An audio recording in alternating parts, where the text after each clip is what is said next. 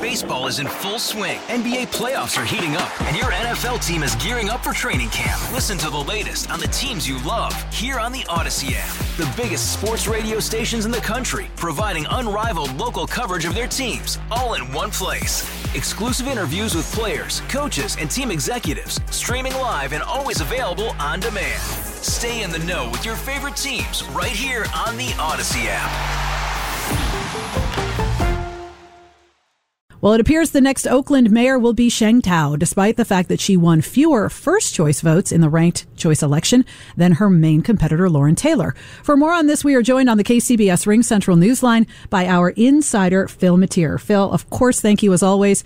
It has been said that this is Oakland's closest mayoral race in modern history. How much of a surprise was this? You know, it is a typical ranked choice voting situation that we've seen in Oakland before. It wasn't all that much of a surprise. Sheng Tao had the backing of the Labor Council, and she had some pretty strong support. Her district is in the foothills of Oakland. That's the place where Libby Schaaf and Jean Quan came out of, so it's a vote-rich area.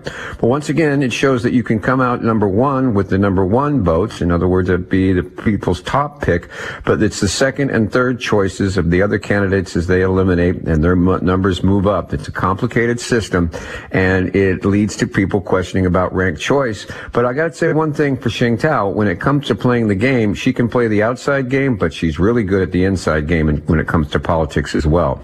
Well, let's talk a little bit more about that. How was her inside game this time around? Well, what it was, it evolved on this. It all started when Gavin Newsom tapped Ron Bonta to be the state's attorney general. That was back in 2021 in March. That opened up a state assembly seat. This district included Alameda, San Leandro, and most of Oakland. Now, Sheng Tao, who was representing the Montclair area that we said was a very rich vote area, started talking about possibly running for the state assembly. But it was quickly agreed to among the Labor Council and others that Rob Bonta's wife, Mia Bonta, should run for the state assembly, which she did. And in return, they would throw their support behind Sheng Tao to run for mayor, which they did. So Mia Bonta went to the state assembly, and Sheng Tao had the labor endorsement, which gave her a lot of money, a lot of troops, and a lot of ground operation to get her candidacy going. And that is a pretty interesting twist because it shows, you know, how the dominoes fall in politics. And both Sheng Tao and Lauren Taylor, I think it's safe to say, ran very strong campaigns, and this was a very, very close election. So what do we see looking forward in terms of their ability to work together? I think their ability to work together, you know, is Lauren Taylor's going to move on to other things. I'm sure we'll have the conciliatory. We're all working for the better part of Oakland. It's going to be an interesting time for her and the other councils, though, and those coming in. It's a very progressive group, so it's not so much a question of there's not going to be a shortage of things they want to do, whether it's affordable housing, dealing with the homeless.